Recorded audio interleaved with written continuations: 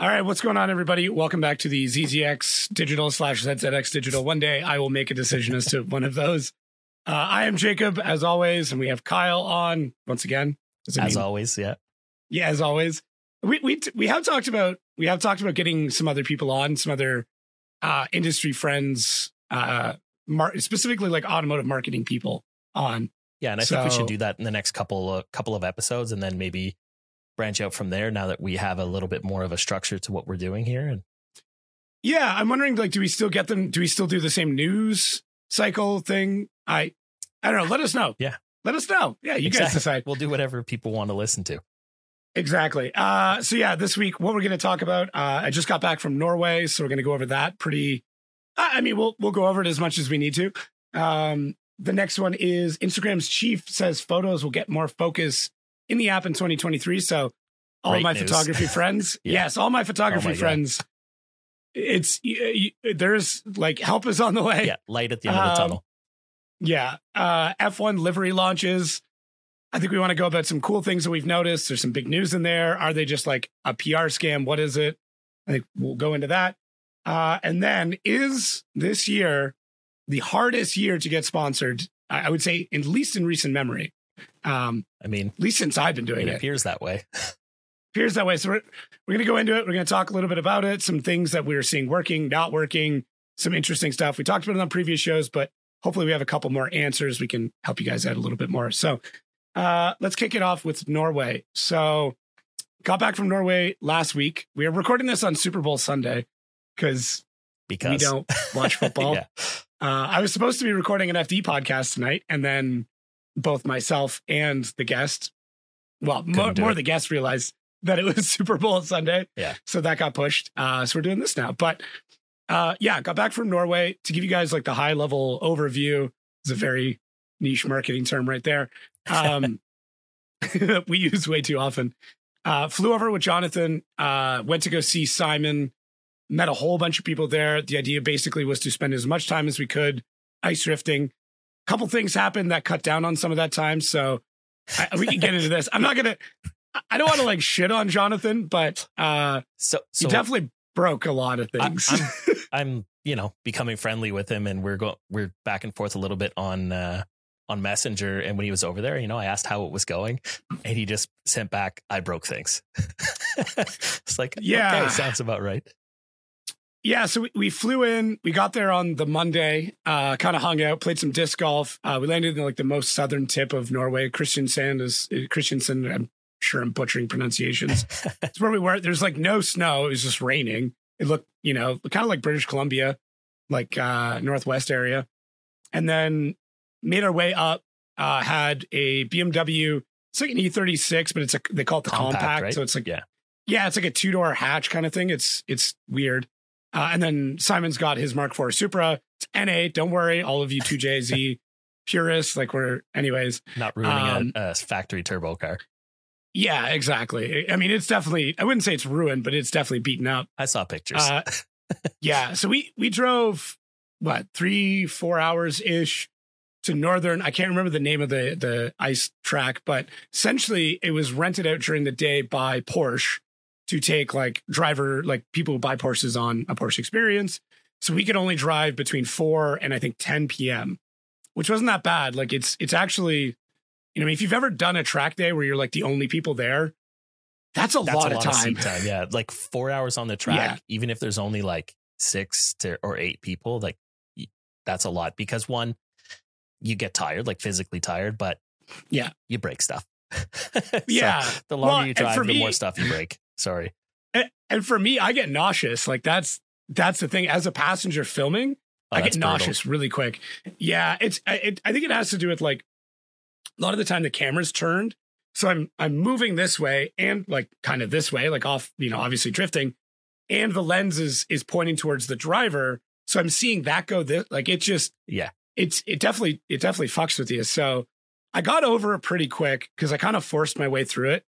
I might have yacked a little bit in the snowbank to just kind of, get that done. Get it out of your system, right? Hopefully near the beginning. Yeah. So it was good. What was really interesting for me as somebody who I hadn't drifted at all last year. I have drifted on the ice before. These were like bigger than normal road studs. So if you live in a place where you have road studs, these were a little bit more aggressive, but they're not like full WRC studs. Yeah, probably somewhere in between, right? Yeah. So we were doing, 80 to 100K, 50, 60 miles an hour in a lot of places. Technical track, couple of big sweepers. I struggled a lot with like getting in deep, but the interesting thing was just seeing like Simon and Jonathan and then like comparing myself in the same piece of equipment. Yeah. And immediately understanding why they're professionals. Why professionals are professionals. Yeah. Oh my God. It's just like I did like actually take a minute to not get discouraged because I was immediately like, oh, like, why am I even here? Right. And they were great. They're like, they're both like, get in the car, like drive. I'm like, yeah, no, I'm here for you guys. Like I'm feeling like, no, get in the car. So that part was amazing. Like huge props to them for that. But yeah, so we got that night in and then literally, you never say this, oh, we're just going to do one last lap. Right. Yeah. So it was Jonathan chasing one of Simon's buddies and he was in the Supra, his young kid, 17 years old. I highly recommend take a look. I'll throw like all of his Instagram stuff. His name's Evan or Yvonne. Seems like he can really drive. Dude, the kid can shred, man. It was incredible. Like he picked it up, never being on this track before. Like, he outdrove me first lap. That doesn't say much, but like he was keeping up, tandeming with Jonathan, not a problem. So it was crazy. So yeah, Jonathan was following behind and just weird transition into a corner and Jonathan throws it into a snowbank. I bet you doing probably 50 miles an hour and goes right into it. And normally there's like a little skid plate to kind of help the car because you want to ramp up onto the snowbank and not dig into it. And what we found out is that Simon had made it out of what was basically industrial tinfoil. Okay, it was that's what the message I got was that it was very thin sheet metal and it did absolutely nothing but cause more damage. No, it was basically like, that metal that goes around your muffler. Yeah. That's kind of what it felt like. So basically that, and then what ended up happening is it pushed the rad back in and then put the expansion tank into the belt. And then the belt cut a hole in the expansion tank. So Anders, another guy who crews for Simon's, a spotter, he was there as well with another BMW. He blew an axle, couldn't really find one. So we just made the decision to basically go back, take the drive back, and then either go to another track that allows the big studs or field drifting, which is exactly what it sounds like. It's farmer's field, but it's like up and down around trees. It's really cool. That sounds right up my alley. I saw a couple of videos. I think you sent me one with the 360 cam of the little jump they had there. And I was very much jealous because they were sending it. It was crazy. But yeah, the big ice track, unfortunately, because of the warm weather, thanks global warming. I'm just kidding. I'm not going to get in that debate. Anyways, it has been an unseasonably warm winter. They didn't open the track, so we couldn't do the big studs. So we went out and did the farm drifting instead. Simon took Jonathan out in another BMW for like a rip around to show him what it's like. Jonathan hops in 30 seconds later, just and it was out of oil and Jonathan spun a bearing. Yeah, like 30 seconds into driving, spun a bearing. I mean, usually those engines are pretty stout, but I guess we kept driving it, dude. Yeah. We drove it on a spun bearing for another at least hour. Because at that point, they're like, we're not going to rebuild. We'll just get another engine for $200. Exactly. Pop it in. So there was other cars. We drove a bunch, very similar. I realized I'm not that great. What was interesting though, is I was in probably the quickest car and then Jonathan was in one of the slower cars and I was leading and he just wanted to chase and just banged. And we're lit, like banging doors, like we're smoking doors. And yeah, he just kept up the whole time. And he's like, no, it was great. Like you're unpredictable. You're not good. Like I'm not. So he's like, it was very difficult to chase, but it kept me on my toes. And I'm like, oh, cool. So, which is probably good practice for somebody like that, because it keeps you on your toes, where it's not just like, okay, I'm sure you saw it a bunch, and I've seen in the footage with him and Simon where they'll get into a corner, they set and they're just sitting there, like perfect. Yeah. Whereas chasing somebody who's unpredictable, you have to adapt quickly. You're constantly kicking the clutch and grabbing that handbrake, which is, Yeah, but I mean, like at the higher levels of FD, it's great because, it's not that the person in front of you is unpredictable. It's just that you have to be so close to them at all times. You're making all those micro adjustments. So, and what I've realized, like for me chasing, is I just don't have the speed. I just don't have the instinct as to when I need to grab like a handbrake and when I need to. Yeah.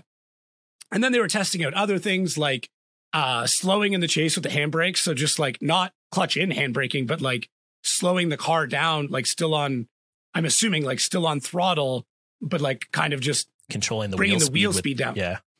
Yeah. So it was interesting. They were trying a bunch of different techniques. I mean, that's the time to try it, cool. Right? It's very low risk. Yeah. So altogether, amazing trip. We did do some filming stuff there. We did some stuff with some sponsors there. I don't know. I guess we can talk about it. So ASD handbrake company that we started working with, they sponsor Simon already. So it worked out well. They shipped some handbrakes. We did some install stuff. We shot a bunch of stuff of their handbrakes in action. So it worked out well. And then there's another deal that we're working on for Simon, another European company. So we wanted to do some stuff to kind of show them what we're able to do just as we're in negotiations with them. So, and then just in general to have a fucking awesome time. Yeah. You were gone for what, about a week almost? Yeah, it was like a week and 2 days, just with the like basically 2 travel days. We almost had a full week of just driving, or just being in Norway, which was nice. Nice. So yeah, it was definitely a good time. Made a whole bunch of cool content on my own TikTok, and then we ended up basically resharing that. I was kind of testing some things about like what happens, creating content in TikTok, sharing to Instagram, different ways we can do that, and then allowed the guys to share to their own Instagrams by a couple of different like story taggings and then other placements. So it was good. I saw they were all pretty active on the stories and TikToks sharing back and forth. So that's how I knew what was going on for the most part. And then seeing the raw footage at the end of it. But it seems like it worked, right? Like it's so much easier when you're all tagging each other and sharing stuff. It's like super easy to get that information out there and hit all the demographics, right? Like expand both drivers' bases. Yeah, essentially what we ended up doing is I created a TikTok per day, and I shot everything out just on my phone and then edited in TikTok's own app. And then I would share that to my story, tag them, anybody else that's in it. And then they could also basically download from TikTok and then post it natively on there as it was ready to go. But it was watermarked with my thing. So it wasn't, so much about like getting me more followers or anything else. One, it was my discipline to make a TikTok per day.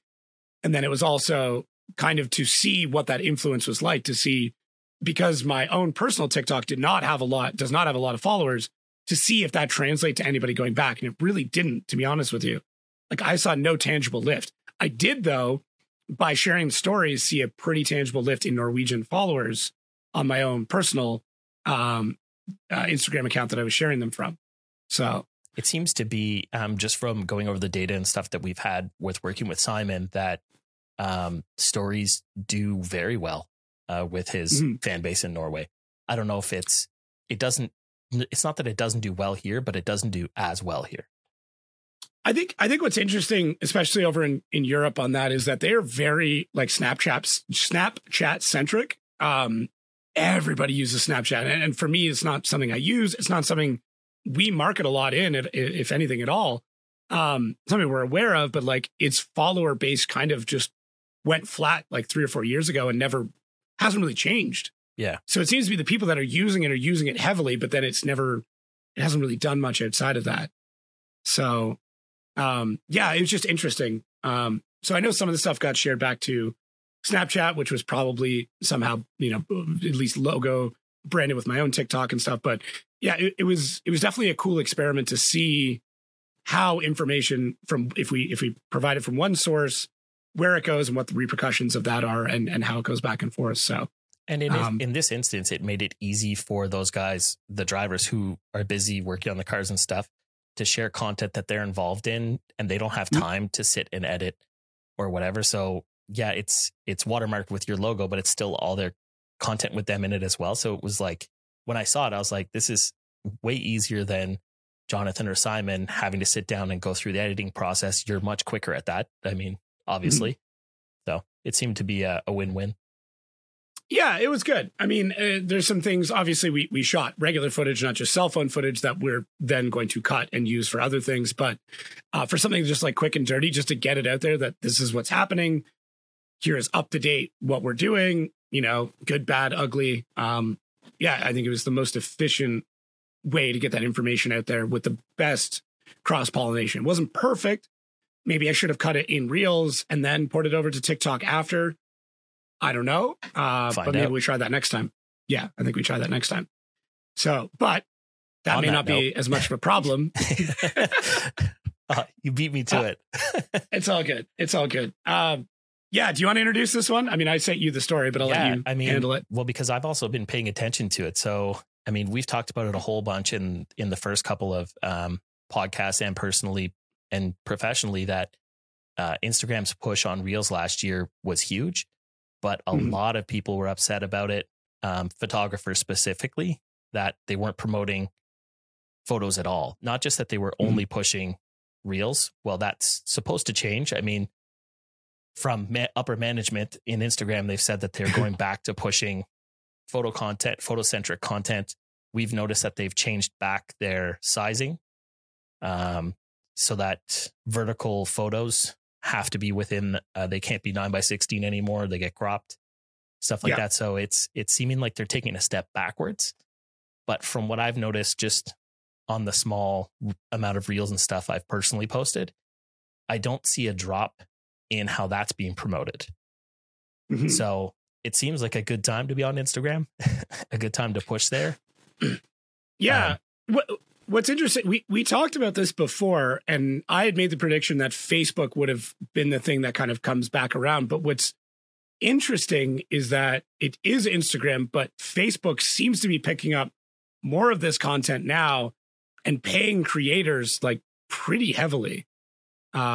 I believe one of the people in our Discord was talking about it, just talking about the amount of money he was making just on Facebook Reels or whatever you want to call it. Yeah, like I don't know if he did the reel on Instagram and shared it through Facebook, but essentially he was saying the returns he was getting through Facebook were insane for what it is compared to, he has a YouTube channel as well. And just seeing that the money come back, he said, was crazy through Facebook, which is interesting to note.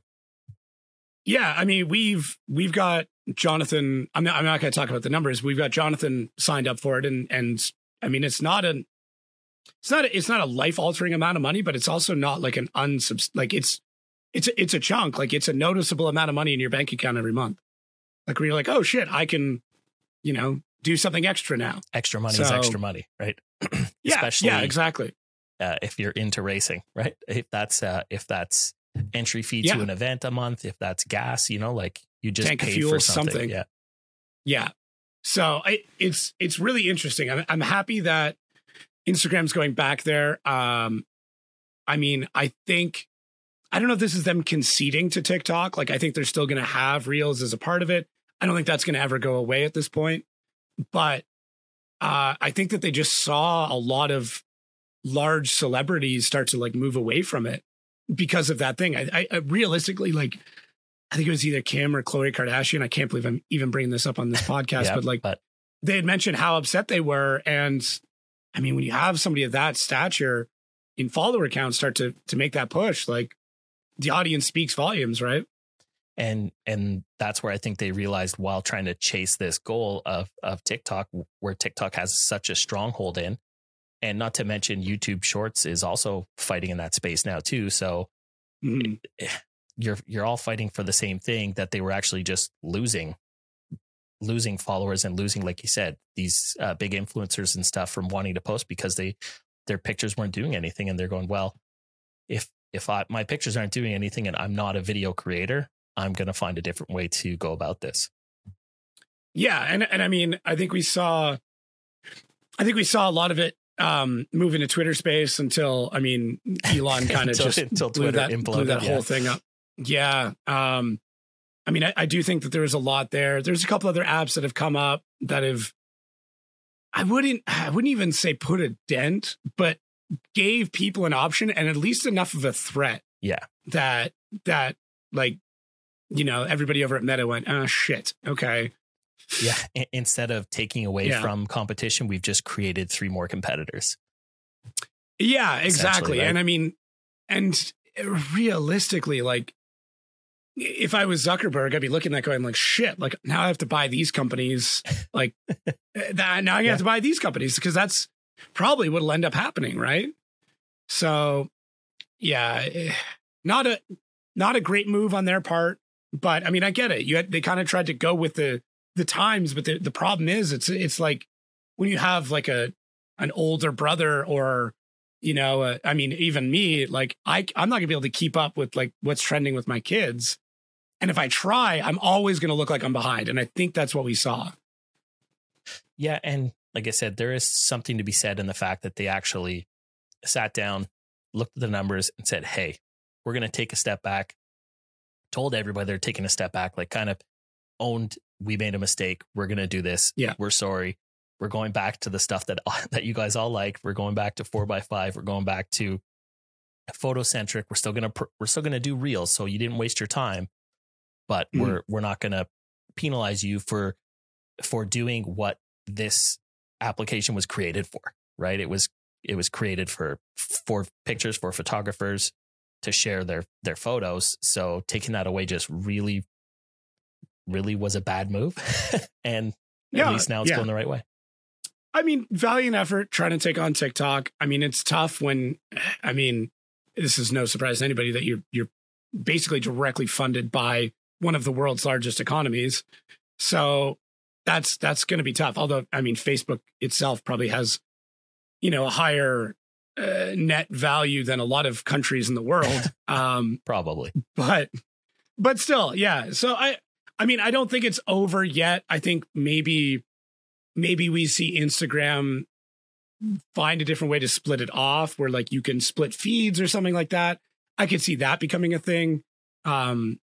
You know, we've even seen hints of that with like YouTube. Yeah. You know, the YouTube app itself, like you can go see videos if you're on your phone, right? It's still for web browsing. And I'm somebody who watches YouTube mostly on web. Like it's a little frustrating when I'm trying to look for a video and I just see the fucking vertical slat short thumbnails. I'm like, like I want to watch, you know, VFX artists react. I don't want to have to like go through and search through a bunch of shorts. But from the sounds of it, from other publications and stuff that I watched, that's what YouTube has reached out to their creators to say, we are separating it. We're going to make it more specific so that you don't get lost, because I think that's the hardest part. And I think that might have been what, you know, TikTok does TikTok.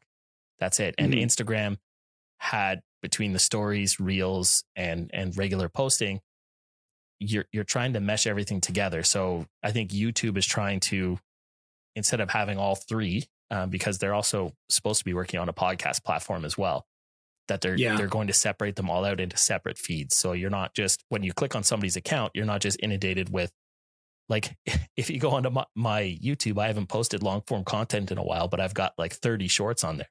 Well, if you actually wanted to watch something, you got to scroll through all of the stuff that I post because it's 30 seconds long to get to any long form content, right? What was interesting, I saw this the other day. I saw a horizontal video on TikTok and there was a little button in the bottom right that said like fit screen or something along those lines. And it actually rotated it and put it horizontal. So I'm wondering with new character limits being longer, with, you know, the actual record time being longer, and now with this new feature, and admittedly, I completely forgot about it until right now, so I should probably dig into this a little more. Like, are they going to go after YouTube that hard? Like, will we start to see that? Because, like, admittedly, there's a video I'm going to be filming for Piston Head probably in 2 weeks, and I'm sitting there going like, where do I post it? Like, why don't I just, if they're going to allow me to do it, it's probably going to be 14 to 18 minutes long. Like, should I just post on TikTok as a long form video as well? And like maybe make some clips out of it or something, but like, why not? Right. Like if it allows me to, because we used to do it with like IGTV. There's a throwback for you. We used to post them there too. And on Facebook. And I remember having the conversation with the other 2 guys at Piston Head and them being like, well, YouTube's what makes us money. And I'm like, yeah, but it's not that much. So like, why not just post it everywhere? A month, then whatever. But yeah. And we kind of came to the conclusion, like, just post it everywhere. We just need exposure. Like, the money's not the issue. It's the exposure that's the issue at this point. Yeah. So, yeah, I mean, if they do it, if they allow for it, I'll do it. I'll post it. I might even just go back and upload our whole back catalog. Fuck it. At the end of the day, for us, we're in that unique position where we could take personal accounts for testing anyways. Oh, I know. Right. So it's kind of a, why not? There's nothing to lose. It's a blessing and a curse. True. Because like you and I have multiple projects of things and channels and stuff. Like me personally, I've got like 4. And like other ones, I emailed you about one. About to be one more, right? That one I can't talk about. In secret. Ever. Yeah. Super secret project that'll never get released to the public. But yeah, that one, like, that's the thing. I don't know. Ideas aren't the problem. No, ideas are not the problem. No. It's time. I wish, honestly, that like if YouTube didn't have the algorithm of like, you need to make one niche set of things all the time, that like you could just create whatever you wanted, however you wanted to do it, about any topic, about any subject, at any run length and any visual format. And just people, it fed I don't know. Equally. That would be like my dream. That would be my dream. Equal opportunity in the algorithm for your content, where it doesn't have to follow 10 minutes long exactly, or it doesn't have to be this niche market to get promoted in this area, where it's just kind of more even. But then again, dude, money, right? I know. We're marketers. We know. But like, I would probably create more content if that was the case. But I'm always how many conversations have we had of like, hey, where should this live? Yeah, it's like all the what time. channel should this go on? Yeah, no, it's 100% true, and like I struggle with it personally. It's like, well, do you separate stuff? Do you keep your racing stuff in with your personal stuff?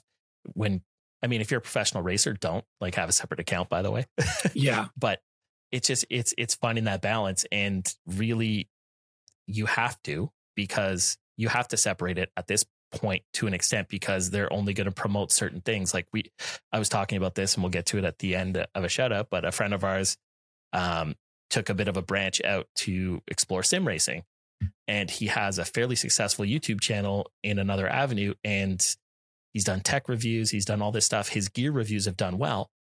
He had to create a second channel completely, because every time he did racing stuff on his regular channel, it tanked. And I mean, tanked, like where he would get 10,000, 15,000 views, he'd get 200, 300. And it was actually detracting other videos. Yep. Yeah. It would tank other videos. Everything in the recommended feed goes to crap. It's an issue. And really, he does have a fan base that wants to see that stuff. So he took the avenue of creating an entire second channel, and he lets that content live over there. But it's so strange that you would think that Google, like YouTube, would want to promote something from a popular person to everybody, but doesn't appear to be that way. You would think, but I don't know. Like I said, I wish there was one place where it just didn't matter. And then the hard part is like, I could probably just do that on Facebook, but I have like all these people on Facebook that I don't want seeing certain things, like that I just don't. And like, I could create like curated groups where only certain things, like, I don't have fucking time. I don't know about you, but anytime I post anything working on a car, especially when I'm like welding exhaust work or whatever for my own stuff, I get at least 3 or 4 messages from people I haven't talked to in 5, 6, 10 years. Can you build me an exhaust? I'm like, dude, no. I had somebody message me last night, just out of the blue, and they're like, hey, your coffee reviews. And I'm like, I haven't done a coffee review in over a year. And he's like, oh, and it's just like turned into this business thing. And I mean, potentially good thing. But yeah, Kyle's like, oh shit, what are we doing now? No. Yeah. My stuff that people message me about stuff, and every time I'm like, you try not to be negative, and you're like, like I'm busy, whatever it is, I can't do it. That's why I make it known that I'm not a good wrench. Like I make it very well known that I'm not the person you should call if you need something fixed. Can I fix it? Probably. Like I can, generally I can get most shit done, but I am by no means the expert. So do not call me. If you're calling me, it's because you've broken down in Windsor and you know nobody else. That's it. They're at the end of the context. Yeah, exactly. So cool. We don't have a creative segue for this one unless you had one. No. No, got nothing. Cool. F1 liveries. So I don't know how many listeners here are into F1. I admittedly am one of those like drive to survive, jump on people. I will say my grandfather was massive into F1, skipped a generation apparently. And then now I'm, balls deep with the entire US market. But it's livery reveal time, which is cool. Exciting. Yeah. There's big changes coming, right? So. Yeah. And as people who, generally seem to be knowledgeable in a small aspect of automotive marketing, something that I like to pay attention to. There's some cool stuff in there. So the one that caught my eye, we'll get to the big one because there's like some real low hanging fruit here. All right. I'll let you go because I don't want to spoil it anything. Okay. The one that caught my eye, and I know this isn't original, but is the Williams Duracell placement, which is incredible. So if you haven't seen it, because I'm pretty sure that they ran this last year as well in a couple things, but like it's very predominant now. Like it seems to be bigger, at least. I don't know. But basically where the air intake is behind the driver's hood, which is sort of cylindrical. Conical I think shape, that's is shaped like a Duracell battery, but it stands out so much. Like it looks like a sore thumb, but because the shape matches the product so well, it's almost forgiven. Yeah, like normally, right? if it was anything else, you'd be like, wow, what did they do up there? Because the rest of the livery flows with the design of the car. It's very sleek. It's very elegant. Yeah. And then you're like, a battery. And then you're like, oh, that's actually pretty ingenious. So it's pretty smart. Yeah. We're talking about it. So it worked.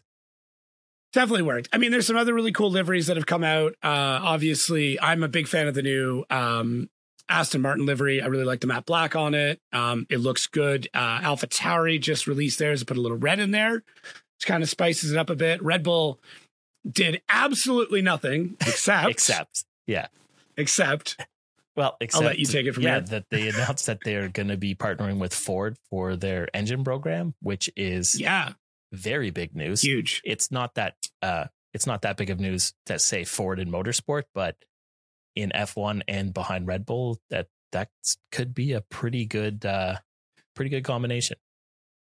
Yeah. And all the details haven't been released. And I know there's a bunch of F1 nerds that are listening. They're like, it's this. It's like, you probably know it's completely in depth as to all the details, but I don't.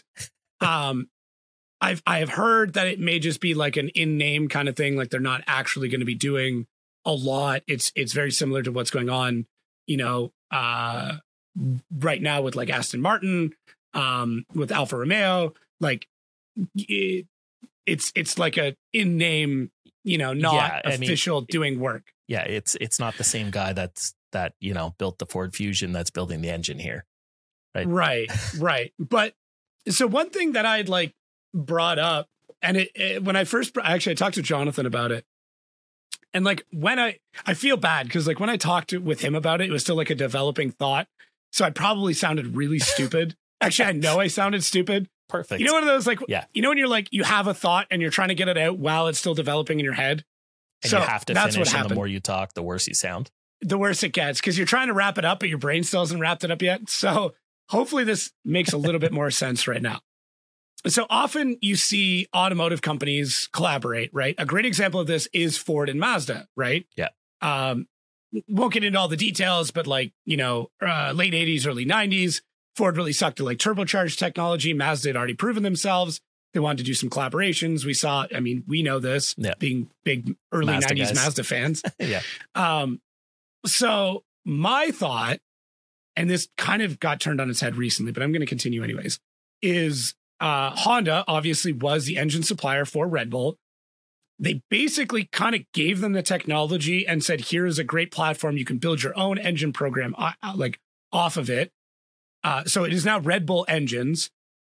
And essentially, Honda kind of gave them everything they needed to launch all of that. And from my understanding, there's still some support there as well. But what I'm wondering is if Ford kind of comes in and obviously it's a new engine, but could this set up some sort of Honda Ford relationship? Mostly because it's mutual friends, in the same way that sponsorship often is a mutual friend thing. Could this develop into something? And it wouldn't be till 2030 It's like, this is the most long-term prediction ever. But could that develop into something like that? It would be interesting. I mean, Honda isn't really known for doing a ton of collaborative work, just because they have so many segments that they are the dominant leader in. But it would definitely be interesting, right? Like, I don't know. I never even thought of it. That's an interesting thought, an interesting perspective, because like I didn't think of it that way, but it's not, off the books. Like, I'm sure in the 70s and 80s, people are like, oh man, Volvo would never pair with Ford. Right. And then you're like, huh. So, and then now you can bolt a Volvo twin cam head to a Ford 2.3 liter, which then led to the Ford EcoBoost, which was co-developed in with Mazda. And like, that's what I mean. It's like this whole smorgasbord. Volvo's connected to Mazda. Yeah. That being said, Ford has that money, especially to put into racing, and they're not afraid of partnerships, right? Like that, and that goes all the way back to the 60s, like, which is funny because they had some bad partnerships. Yeah, they did. Right. But them being open to that just kind of like helps further other brands. And I don't know, I'm interested to see where it goes. It's cool to see Ford. I don't want to say back in racing because Ford's always in racing, but that type of racing, we'll call F1 most people's pinnacle of motorsport, just to get things spicy in the comments over here. Ooh. Hey, yeah. I'm not a huge F1 guy. I watch it a little bit. I know. I'm definitely excited to see what happens with Ford. So, yeah, I am very intrigued. I want it to go well. I want them to have a stake in development. I don't want it to just be putting a logo on something. And I have a feeling they won't be. I mean, the hard part, though, is like you look at something like the V10 era, like, that some iconic stuff going on. It's like, you guys kind of jumped the shark back then. Like, what the fuck are you going to do now? That's it, right? So, yeah, I don't know. We'll see. Either way, I'm excited. I'm excited to see the rest of the liveries. Mercedes has hinted at like a very black livery, which I'm, kind of cool with. But like, they also had all these like hints and stuff like that with like painting. So like with like these really interesting blues, similar to my hat. But I mean, what I would like to like take away from anybody listening is actually looking for like motorsport sponsorship tips is like, if you're doing a livery reveal, have some fun with it. Yeah. Like, don't just like, here it is, guys. Like, tease it. Like right now, we are actively working on a teaser for a client, and I haven't had this much fun in what we're doing in a while.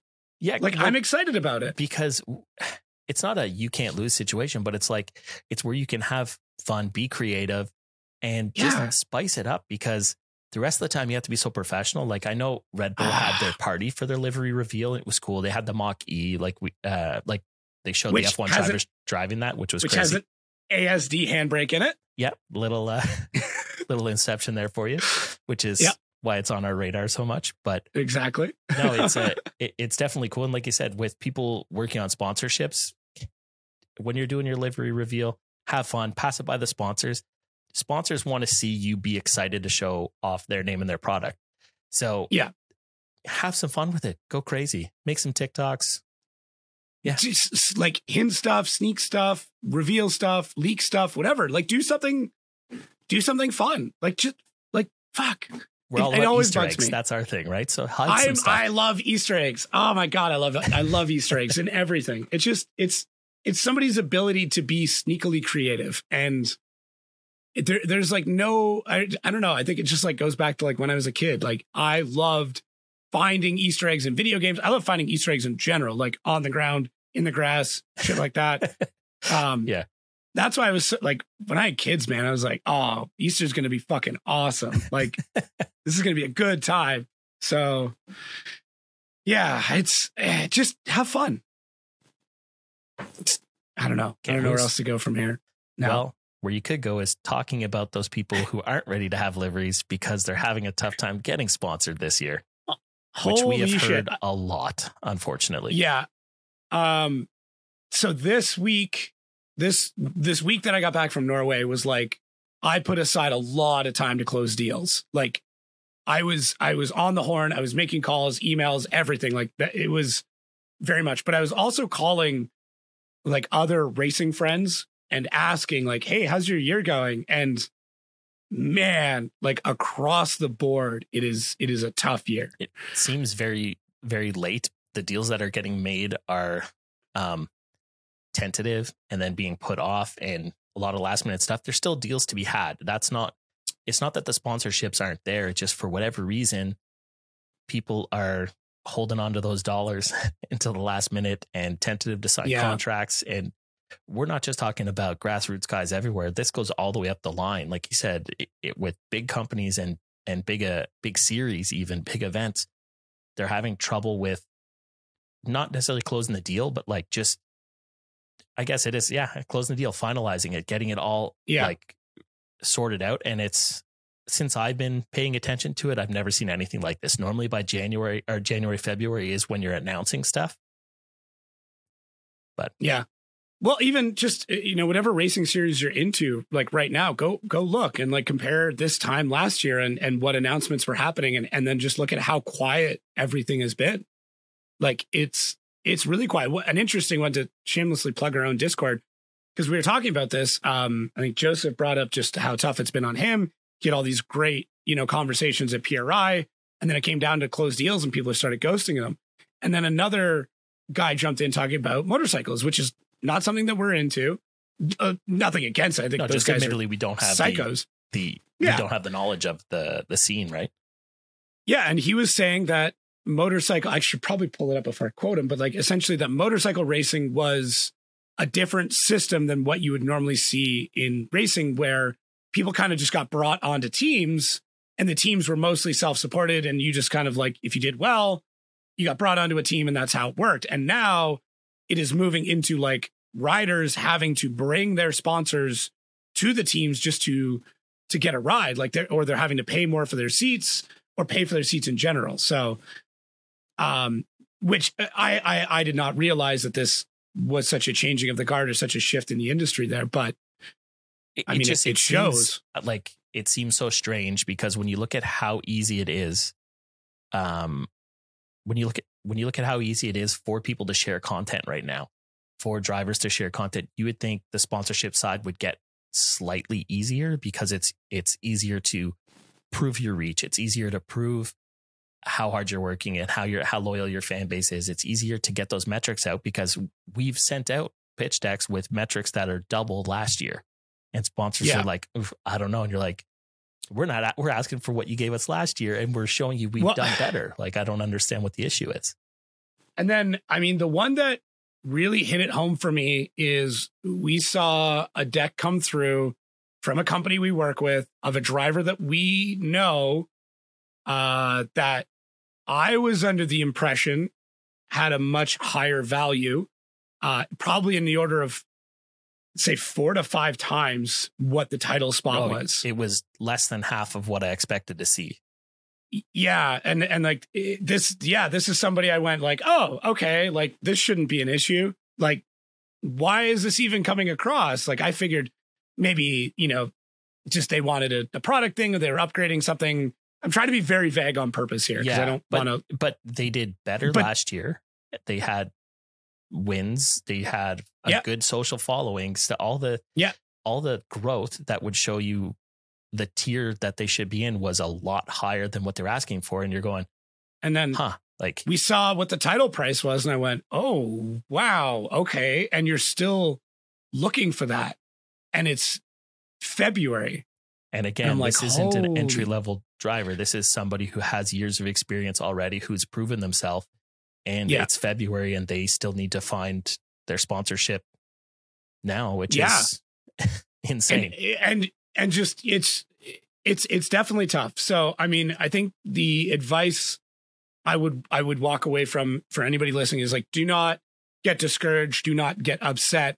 Understand that there are other people that are in this. Everybody is in this exact same situation with you. But it also means that you're going to have to get more creative. You're going to have to differentiate yourself from somebody else. You're going to have to offer things that maybe you didn't think were necessary. And I think that like we touched on a little bit with our livery reveal spiel is you just need to be creative to stand out because you know, there are so many pitch decks coming through. So many people at lower tiers of motorsport are asking for more money based on following and stuff. So you're not having to compete with that.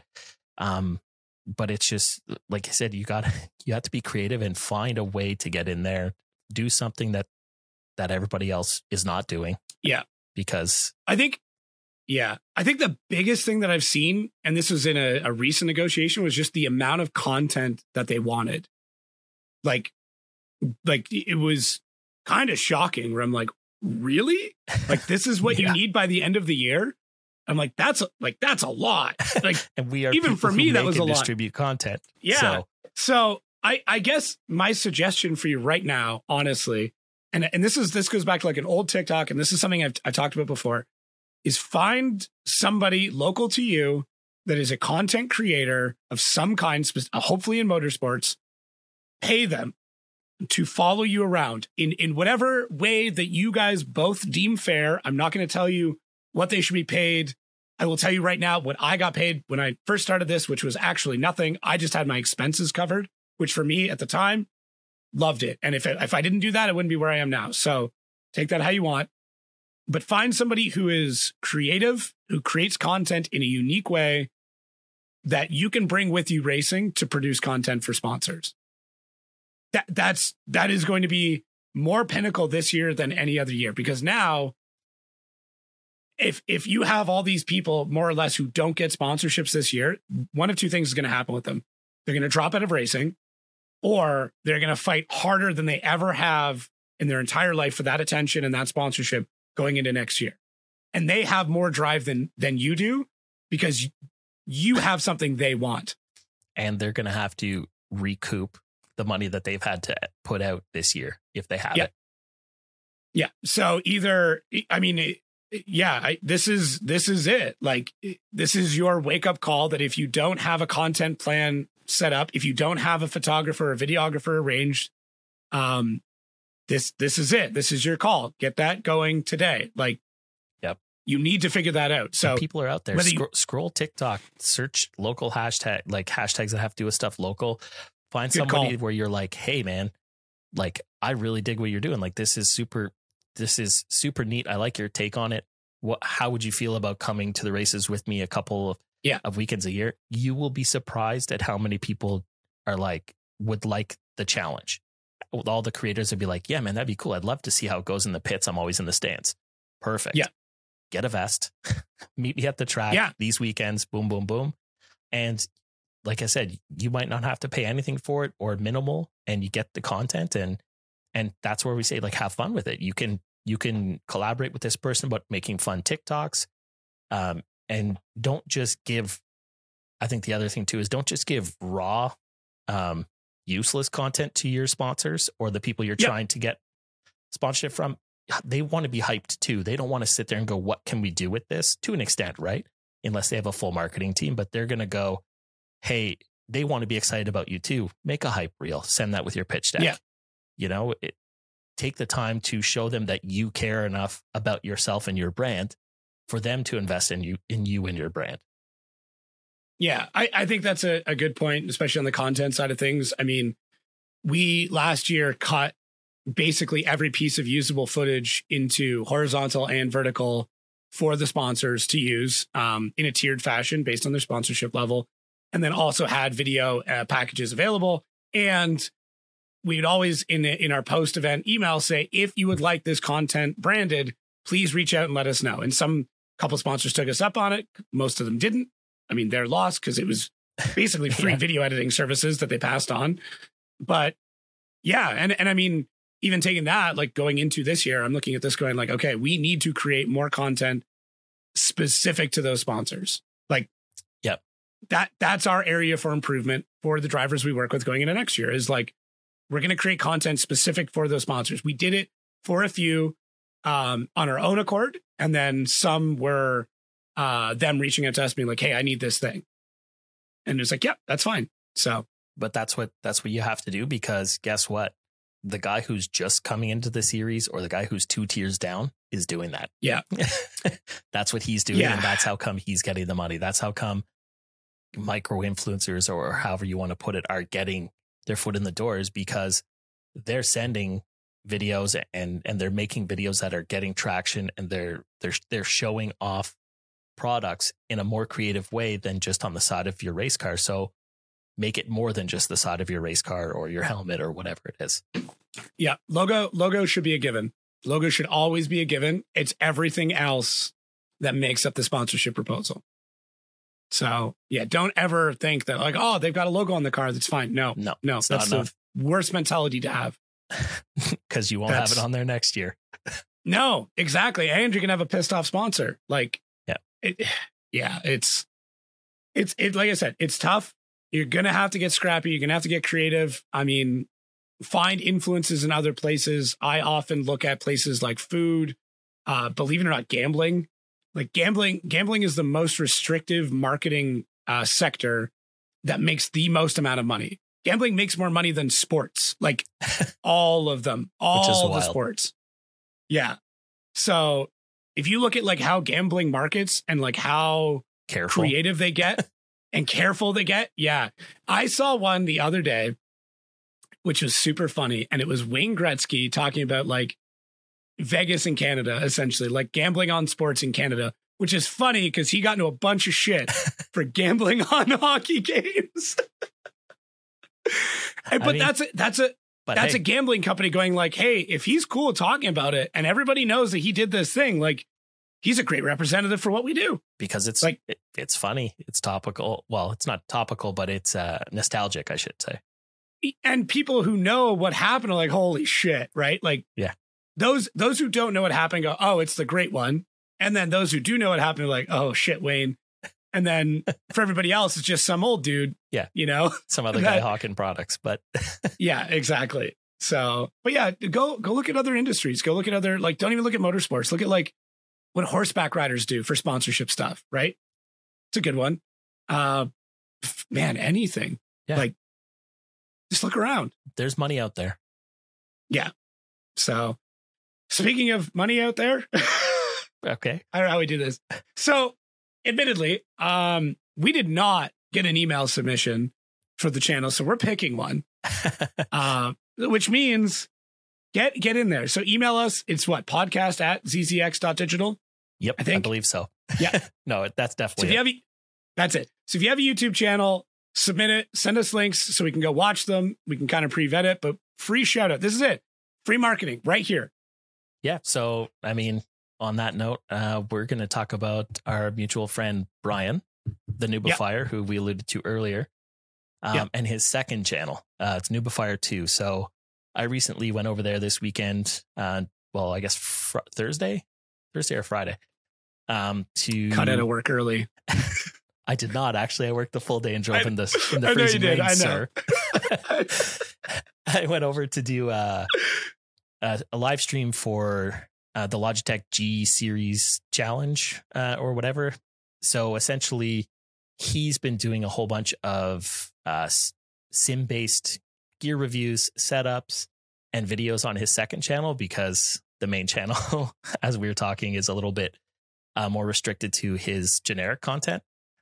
But it's definitely a good place to go to see all that sort of content. He's built some insane sim rigs, motion rigs there. You've seen the pictures. You've seen the videos. They're dude, top tier. Ridiculous. Yeah. They're absolutely ridiculous. And I'm in this wonderful position of being able to not only help him develop them and tune them, but I test everything.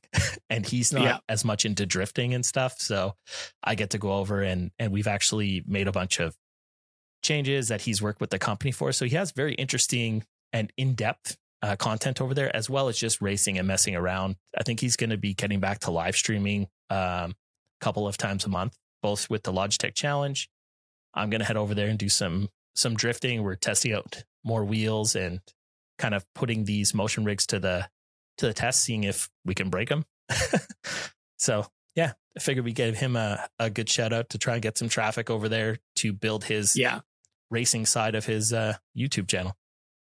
We need to get him into like a legitimate race car at some point. I think we have to do that. Well, he's always asking me, and I'm like, dude, all my cars are broken, so you can come to the track, but we're gonna be on a trailer. So yeah, man, I'm so I don't want to like get off Brian's topic because it is really good. I'll get to my separate point after I play him up a bit more because his shit's incredible. Every time I tell people about Brian, I say, imagine if you didn't have kids and you could spend money on exactly what you always wanted to spend money on. Yeah. And that's like, what Brian did. Didn't have to essentially grow up. Like he could buy the stuff, all the toys. When he got into cars, it was spend it all on cars. I mean, I have his old car that's how Jacob and I know each other. Actually, it's in the top. It's in the top corner of the frame here somewhere. Yeah. There you go. But yeah, he takes everything like so far past where you think it should be that it's like you learn so much. He has a fully sound treated studio. He has the top of the level camera gear. So everything he does is from an analytical standpoint. So if you're into really in-depth tech reviews too, he does stuff where he will take a brand new controller and he's not just testing it. He literally takes it apart. Yeah. No warranty, no nothing. Take it apart, take the board off, see what's going on. He is the ultimate of like buy once, cry once. Like he does not buy something unless it makes the most amount of sense to a point where it's like, it doesn't make sense anymore. Where I'm like, the details you're fighting over are so minute that it makes you've wasted more time than the difference it's going to make in your life. Yep. But like I said, we spent 5 hours at his place a couple of weeks ago, making sure the sim rig snapped to angle properly in a drift. Yeah. Because he couldn't accept my answer of, yeah, it's pretty good. He's like, does it feel real? I'm like, it feels close. Close wasn't good enough. So yeah. Oh, I can see it. Just his face going, that's not what I asked you. Like, exactly. That's not good enough. We'll fix it. I'll call them. When can you come back? So it's funny this company hadn't marketed their stuff for drifting. So in a couple of the games, like Assetto Corsa is an older game that most drifters use. It couldn't replicate tire slip properly. It just kept jittering. So like we got in contact with them. The engineers wrote new code, sent it to us, plugged it in, and then we were able to make the changes. So that's the type of person he is. When he did the Protege, Haltech didn't have software that worked with the trigger system. So he called them and made them make it. Right. So he also got like one of one straight cut gears so his car could do 300 kilometers an hour. That's right. Like just wild. But which is what we should do this year. That should be a goal, is to take this thing to Texas Mile or something. See what it'll actually do. I'm down. Yeah. We might need to work on some sponsors, you know? I mean, I know of a few. I tried for you. I sent you the screenshot the other day. And I was like, this is perfect. No response. I figured. Oh man. No, I am very motivated to work on my car. I say that, but I haven't wrenched on it since we started working on getting a new ownership for it. So that's good. Yeah. I mean, we're preliminary steps in. So that's good. Yeah. Because we have to go drifting together. At the very least, you own a drift car that runs. I own a drift car that runs ish. Yeah. I very much have to put a new engine in my truck before that BMW gets any more attention. So I calculated the fuel economy today because the speedo is off it's bad. Yeah. I drove to Toronto and back on a tank of fuel. So that was like, $260 in fuel in one trip. Wow. That was great. Yeah. Couldn't fit in underground parking. It's a great time. But I did source a new engine for it. So I think not next weekend, the weekend after, gonna head to Randy's and put a new Cummins in it. I'll see if I can make it to help you. I might not be able to, just with the fact that I live in the promised land over here. I forgive you. I will. It also just has to happen. Like I don't know if it will happen. Like that's my plan. But I mean that means I have to drive the truck there, get an engine, drive it another 3 hours to somewhere else to swap it in. And then nothing goes wrong. And put yourself in a no-fail scenario where it's not that you can't fail, it's that you don't have the ability to fail. No, I can fail, but then I have to call my wife to come pick me up 3 hours away with our kids. Can't fail. Yeah, that's the goal. So we'll see. Are we trying to like stretch this for the next 30 seconds? Because I know you looked at it too. No, I didn't. I was looking at messages I was getting. Oh, okay. Well, we have like 20 seconds Brian, left. Which is funny. And then another friend. Of course it is. Anyways, if you guys like this, share something with a friend. I mean, if you listen this far, you got to like a little bit of it. So, Yeah. And comment on Jacob's new microphone, how sick it sounds. Yes, so much work. So much work. So gravelly. All right. I'll see you guys next week. All right. Bye.